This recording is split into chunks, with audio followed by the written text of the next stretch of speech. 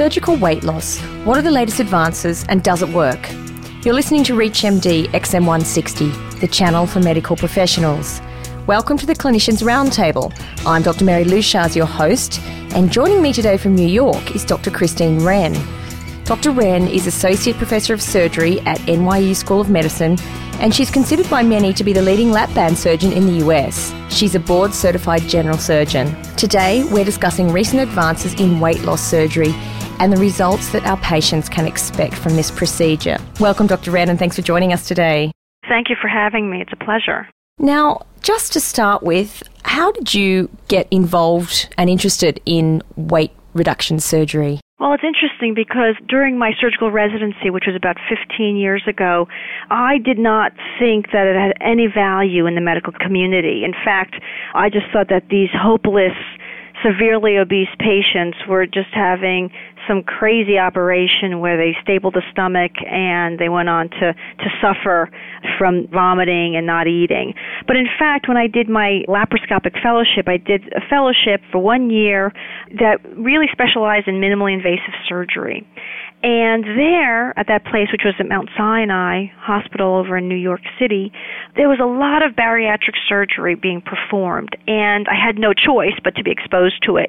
What was fascinating was not the operation itself, but seeing these patients in the clinic 3 months later, 6 months later. Not only did they lose a significant amount of weight, 50, 100 pounds, but all of a sudden their diabetes was better. Their medications were drastically reduced, and they were so happy. They were more self-confident. They had better quality of life. They were getting jobs that they previously were discriminated against. They were getting pregnant because these women's fertility was improving. And it was like a lightning bolt that said to me, these people are actually getting a new life. And this is what I felt I could really be involved with as far as achieving personal satisfaction in my career. And where was the first type of weight loss surgery developed? Well, it really was here in the States in the 1960s. Really, the intestinal bypass was very popular. And then it went into stomach stapling, also known as the vertical banded gastroplasty. But these really have evolved, and the gastric bypass started in the late 60s and again has evolved into not only having a smaller stomach being involved, but also the surgery being performed laparoscopically. And the laparoscopic introduction to weight loss surgery really was in the mid-90s. This is what's really made bariatric surgery much more popular and received in the public and in the medical profession because it's cut down the complication rate. So when we talk about bariatric surgery, how do you divide the types of surgery up for those doctors who might be listening not familiar with the procedures? So not all bariatric surgery is equal, and you really have to understand that because it does play into, number one, the surgical risk, number two, nutritional risk, and then managing these patients long-term for any of the primary care physicians or endocrinologists that see these patients. So there are two categories of operations. The first category is what's called restrictive operations, and the second category is malabsorptive operations. Restrictive operations, the first category, really focuses on the stomach and diminishing the capacity of the stomach, diminishing appetite, and increasing satiety. So the most common operations are the gastric bypass, where the stomach is completely bypassed, or the gastric banding, also known as lap banding, where a device is placed around the stomach. The second category of surgeries is the malabsorptive operations. Those operations focus mostly not only on the stomach but on the intestine. And it's more of an intestinal bypass where patients are eating almost the same as they used to, but they are not absorbing, not digesting as much food, and they're actually passing it through their intestines, sort of like one of the orlistat or the Xenical. And those operations are called biliopancreatic diversion or duodenal switch procedure. What are the most common procedures that you personally perform on your patients? I personally have performed and continue to perform the gastric banding much more frequently. And just to give you a background, I've performed all three operations. Because in my training, we did a lot of malabsorptive operations, a lot of gastric bypasses, and the banding wasn't even available in the United States. But as I saw the surgical and the nutritional complications that occurred, I was drawn to the safety of the gastric banding operation. And so I've really become much more of a fan of the gastric banding operation. Do you know how many patients you've performed this on? Oh, yeah, close to 2,000. Mm-hmm. And what are the numbers like nationally for the procedure? Nationally, it's probably about 30,000 banding operations being performed in the United States, and that's increasing each year, but because of public interest in it, because of the safety factor. If you're just joining us, you're listening to the Clinicians Roundtable. I'm Dr. Mary Luschaz, and today I'm speaking with Dr. Christine Wren. We're discussing surgical weight loss and what our patients can expect from the procedures that there are to offer. Dr. Wren, we talked about your personal interest in lap banding surgery and the numbers of people you've performed this on. What are the particular considerations you give to every patient when deciding which procedure is relevant to them? Well, certainly I want to know if the patient understands what the behavioral changes that they're going to have to make after surgery are, if they understand what's happening in the operation itself, and what the nutritional consequences are going to be. Because if they don't understand these things, then they won't be able to follow through and be compliant with the changes that are required. The patients usually come very well educated.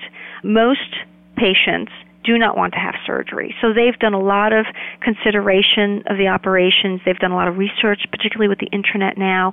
And they will come to you already knowing which operation they want.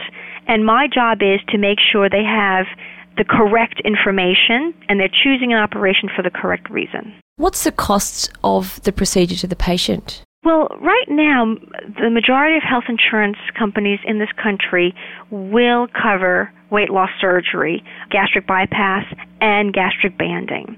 Many of them will also cover the malabsorptive operations. However, it's state by state. So say I'm in New York City. So in New York, 95% of the insurance companies will cover some form of bariatric surgery unless there's some policy that's an exclusion for bariatric surgery. There are certain states, for example in Florida, where none of the insurance companies cover it. So if the insurance company doesn't cover bariatric surgery, it can run the patient anywhere between $10,000 and $35,000. And in terms of the benefits post-surgically, do the costs justify themselves as time progresses in terms of less complications from the obesity that would have otherwise been still present? Absolutely. When you look at the morbidly obese population, very few of them have no medical problems.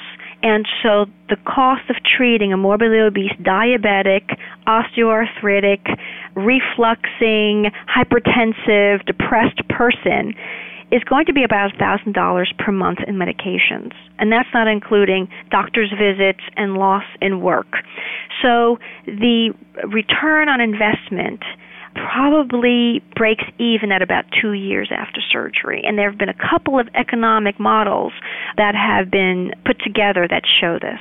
In terms of defining your patient as obese or morbidly obese, what are the two definitions? The severity of obesity is actually defined by body mass index, otherwise known as BMI, which is kilograms per meter squared. And so you can calculate the BMI. You can go on the internet and find a BMI calculator, or oftentimes you'll have like a table. And morbid obesity starts at 40. Severe obesity starts at 30 to 40. To give you an example, lean body mass index is between 18 and 25. So 25 to 30 is overweight, 30 to 40 is severely obese, and 40 or greater is morbidly obese. What's the most common question asked by your patients when they come to see you for this surgery? When can I have the surgery? And it's amazing because we have a very long process, and not always intentionally, but from the time the patients decide on surgery to the time they come and see me, it's usually about 6 months to 12 months, because it's a very big decision to have general anesthesia and to be cut by someone, as well as changing all their behaviors afterwards and giving up food for a variety of reasons. also, they come to a public seminar that we give. They have to see our psychologist. They have to see our nutritionist for evaluation and counseling. They'll meet with our nurse practitioner. They'll see their medical doctor and then go through a battery of testing to make sure that they don't have any complications such as stress tests or sleep study as necessary for their medical condition. And then they finally see me. And it's a very long process most of the time, and they are ready to have surgery. Oftentimes they'll have to talk to their support systems to make sure that they're behind them as well. How long does a lap banding procedure take on average? It would take approximately 45 to 60 minutes in our institution. And can we run through in more detail the morbidity and mortality associated with that particular operation? Sure. In gastric banding, the mortality is 1 in 1,000, 0.1%. Some studies it's 0.05, so it's 1 in 2,000, but it's extremely low from the operation itself. And in terms of complications, I imagine respiratory complications are probably the most common, is that correct? Respiratory complications are not that common because the anesthesia time is very short, and we're doing it laparoscopically. They have little pain, so they're ambulating immediately. Probably the more common complication would be pulmonary embolism, and again, that's extremely low. Our surgical complication is very low, but in the literature, PE and myocardial infarction would be some of the more common causes of mortality after a gastric band.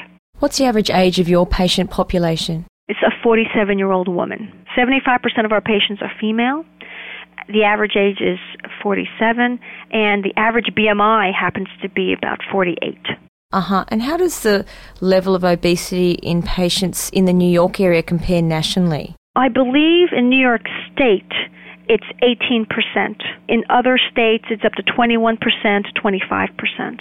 Do you think that celebrities who talk in the media about this type of surgery are beneficial to the patients that you treat? I think it is beneficial when celebrities or people in the public speak about weight loss surgeries, specifically about them, because it makes them, number one, real people, and number two, it validates not only the operation, but it validates obesity as a disease.